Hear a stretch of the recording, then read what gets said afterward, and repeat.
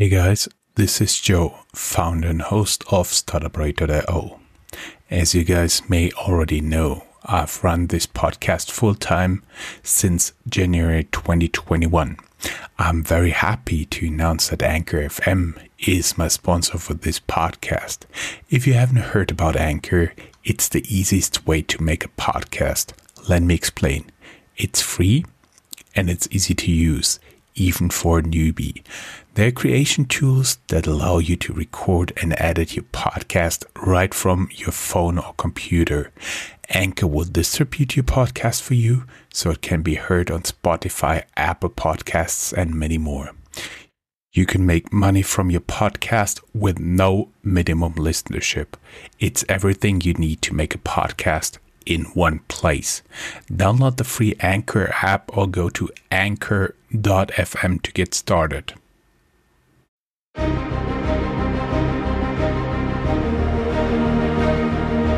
Welcome to StartupRad.io, your podcast and YouTube blog covering the German startup scene with news, interviews, and live events.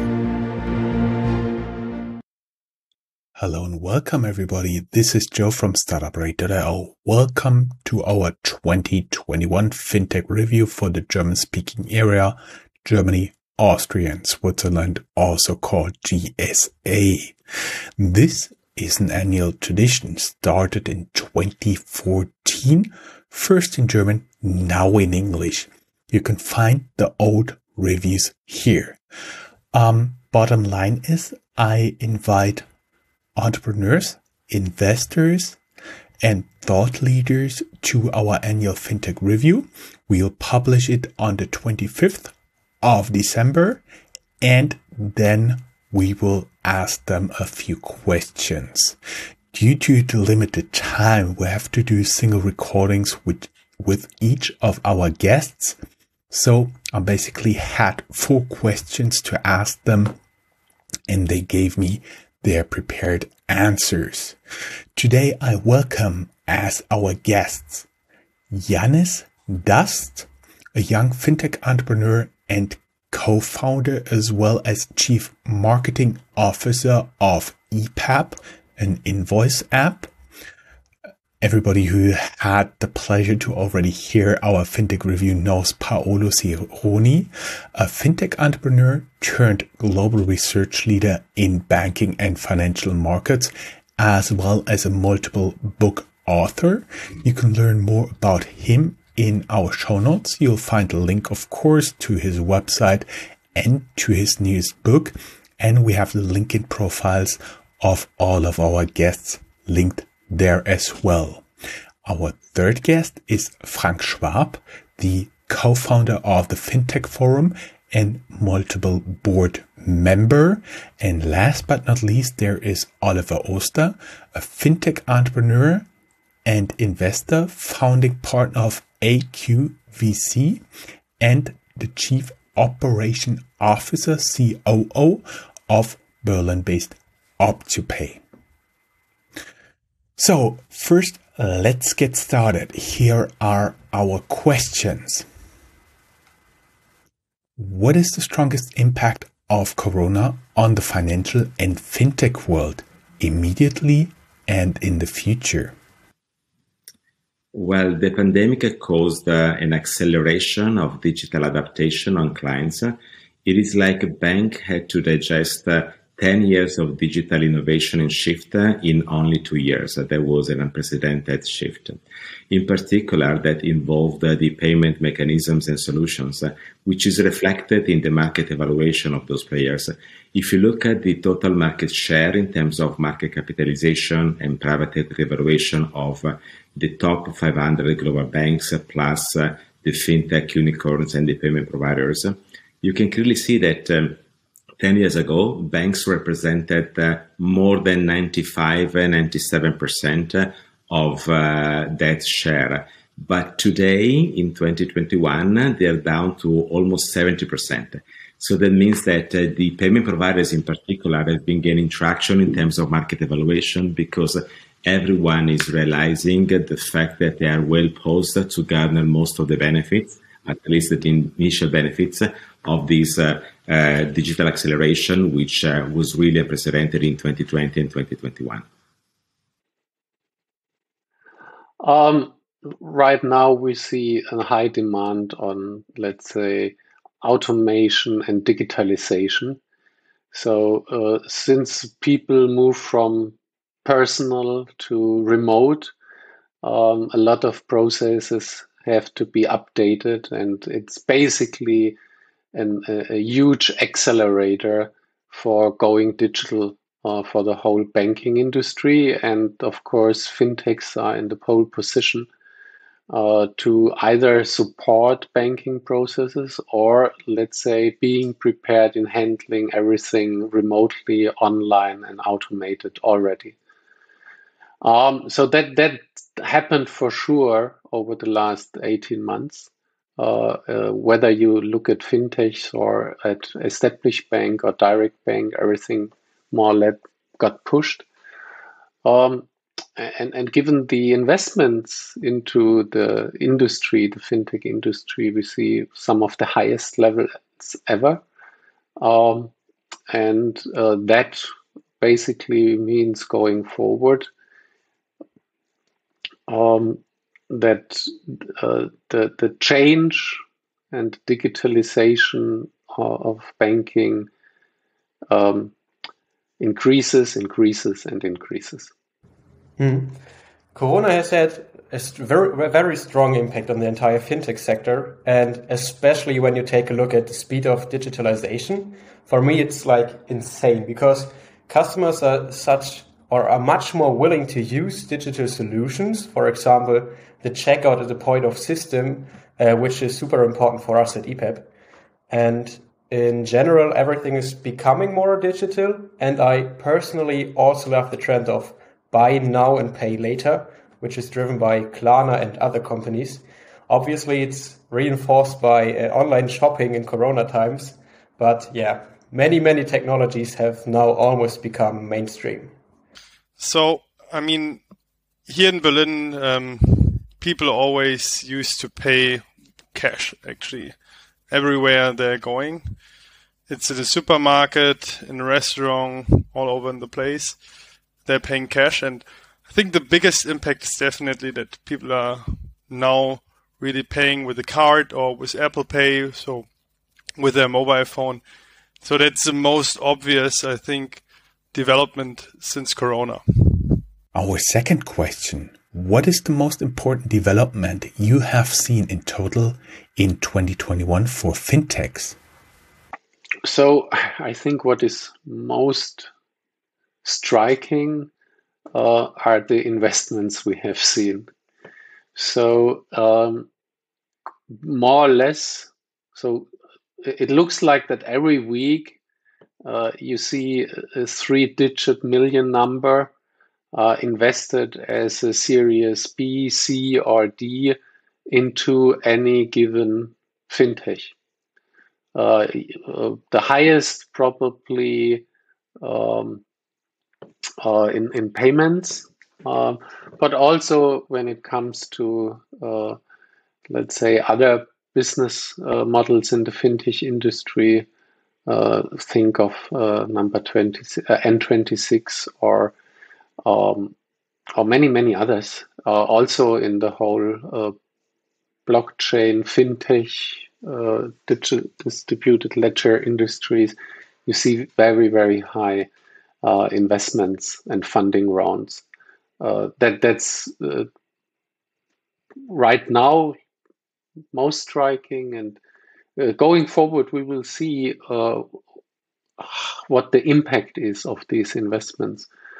I even would see that in some areas these investments are bigger as the spends of established traditional banks. So it's really very different than, let's say, 3-4 years ago. Yeah, I want to mention 2 points. So first of all, the ongoing boost in digitalization, which I mentioned before. And secondly, What struck me the most this year is crypto. So the topic is so much more popular than it was 1 or 2 years ago. Crazy development overall. And now it's also been fueled even more by things like NFTs or Web3. And yeah, let's see what happens when stuff like that arrives in Germany. I have to say that I'm rather cautious about it, but it's super interesting to see what happens in America right now. I think the rise of the metaverse, right? So crypto is coming, and for me, one of the big questions in the future will be how will we be paying in such worlds, in such metaverses? Like, is it crypto? Is it still like euro or dollar, pound? I don't know. And I think these will be like one of the biggest questions. And since we just started with the metaverse, especially in this year, the big hype with Facebook turning their name into Meta is, I think, one big signal and could be like a big potential for fintechs as well. Well, there's something very important to me. That is the shift towards rebundling financial services around a couple of ideas.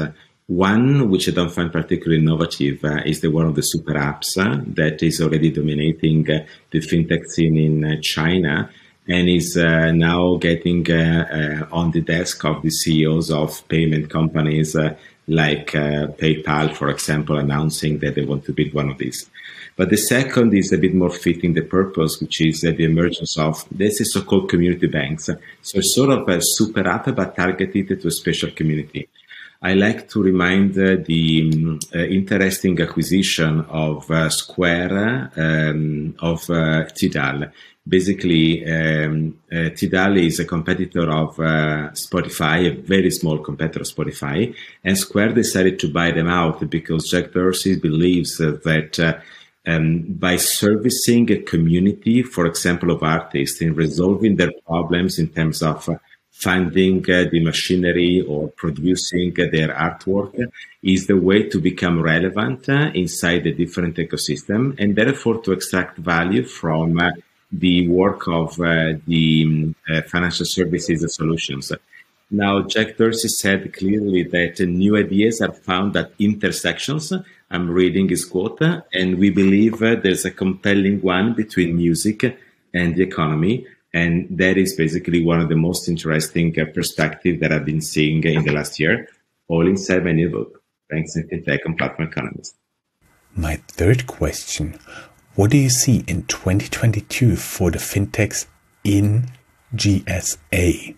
Again, it's crypto, in my opinion. I hope it's becoming more popular and mainstream here, just like the buy now, pay later trend. And maybe even the technology behind crypto itself, which will become more popular. What started in America a few months ago will be here in 2022 for sure. So I think in these countries, in the, let's say, more German-speaking countries, it will be still about the development of the fintech infrastructure, right? And bringing the people digital. I mean, since Corona boosted it very much, we do have now a good way to compete also with US, where like mobile payment etc. has always been normal, but still in Germany, Austria, and Switzerland, we still need some more development here. And that being said, also what we do with the transaction data here in these countries, right? We are always very much restricted on the analytics side, but looking into PSD2 as well, and not only open banking, also open data, what we will do with the data, especially the transaction data, and what kind of offerings we can tailor to our customers. I would say the journey continues. The biggest ones will become even bigger. So that basically means they establish themselves in the marketplace deeper and further. And of course, that also means for the ones who are rather at the starting point, it's more difficult to get the exposure and the attention. That's something I see, because it looks like that the capital concentrates now, while 3, 4, 5, 6 years ago, the capital was much more distributed. So I would argue it becomes tougher and tougher for new kids on the block to also pick a share of this changing, let's say, overall industry. So not only so I would not only look at fintech, look at banking, and then think of fintech within the banking industry, because I think you can't separate the two from each other. And so that's what I think is something we will see in the next year, not to say in the next years. So it's not only about 2022. And I think it, let's say, for people who want to found or create a new startup, they really need to come with something very, very special. So let's say the time where you could just create a mobile bank, or let's say you have an idea on payment, that's not good anymore for let's say for an idea that searches for funding. That's probably another aspect which the audience may find of interest. Well, I think that there are two things which are particularly relevant for the region of Germany, Austria, and Switzerland. One is a reconsideration of the role of the neobanks, some of them retrenched from their operations abroad. They need to understand that volume is not enough to generate effective value. So they didn't have yet that mechanism that goes in the direction of the super app, for example. They've been talking for a few years about being a marketplace of products, but that is not enough. Absolutely not enough, because it doesn't create an all-in solution for the clients, but just it just makes a digital display of different products, which are in a sense disconnected. And the second, of course, this was the year of DeFi. And there's no better place than Switzerland to promote, if you like, DeFi in all of its facets, which are also legal and regulatory as well as technical. So I believe that Germany, Austria, and Switzerland might have an important role in the evolution of decentralized finance going forward. Our last question: what field of fintech do you see becoming more important in 2022? Is it already the year of the green fintech? Is it already the year of the green fintech? I think it's not really about the green fintech itself. It's more what green companies, or let's say ESG companies, can do with the data, with the transactional data.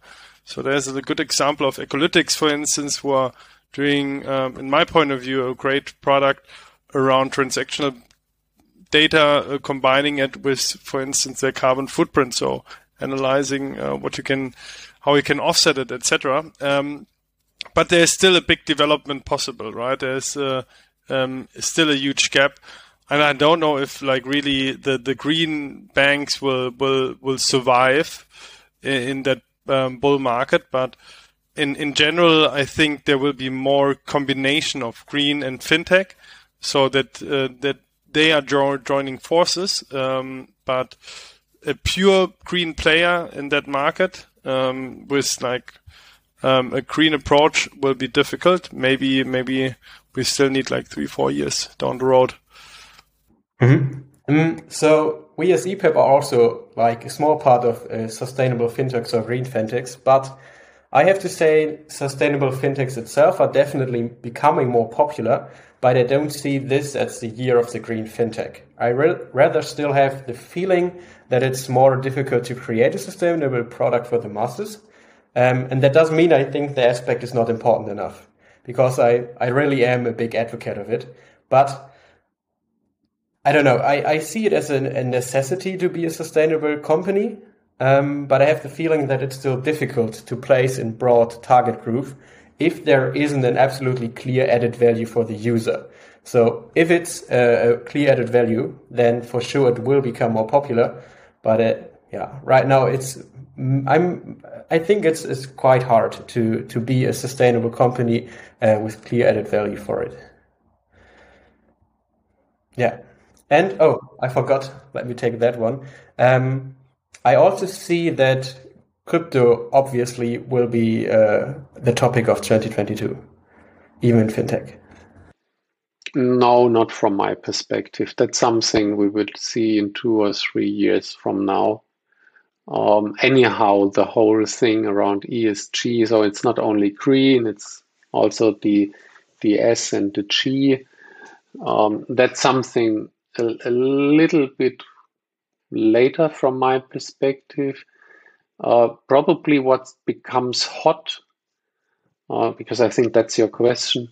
I personally think that the whole open banking and API banking we've talked about the last 3, 4, 5, 6 years, they have now reached a maturity level that actually you can go into the business. So, let's say the discussion around buy now, pay later, the whole thinking around embedded finance.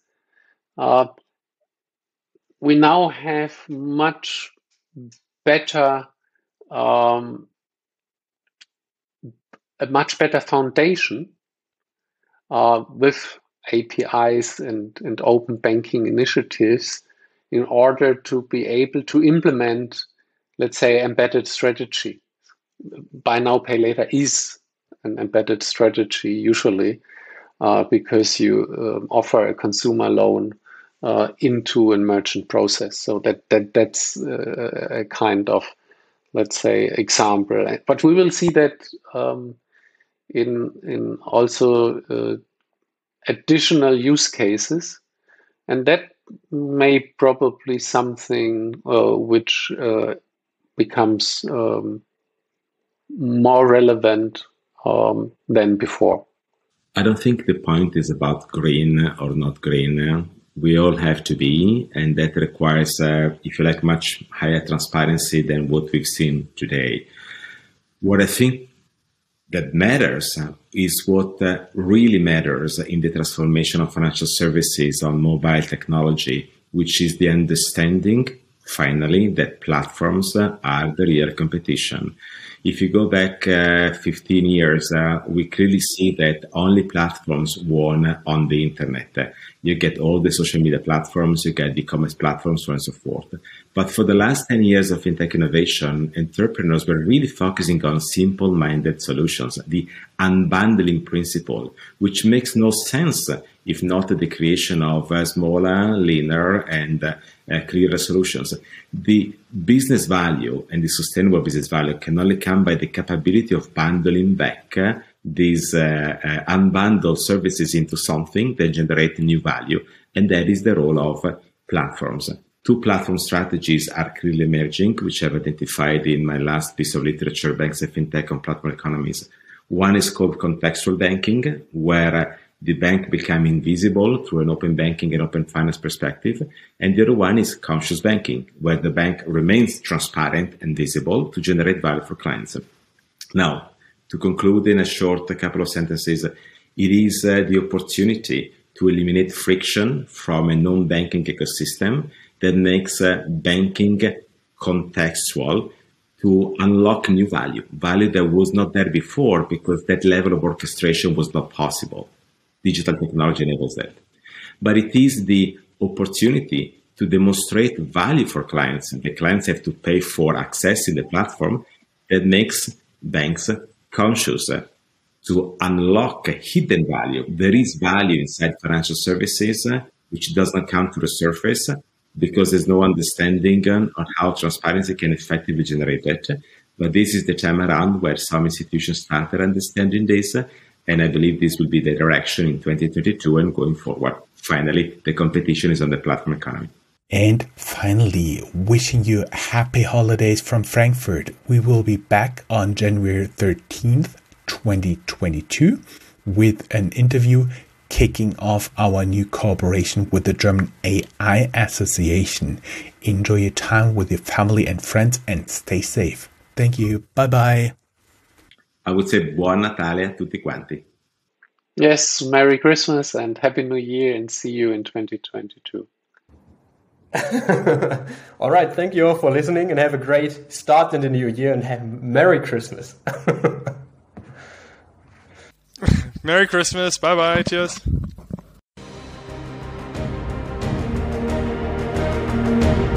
That's all, folks.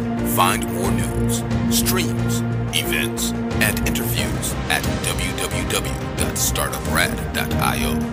Remember, sharing is caring.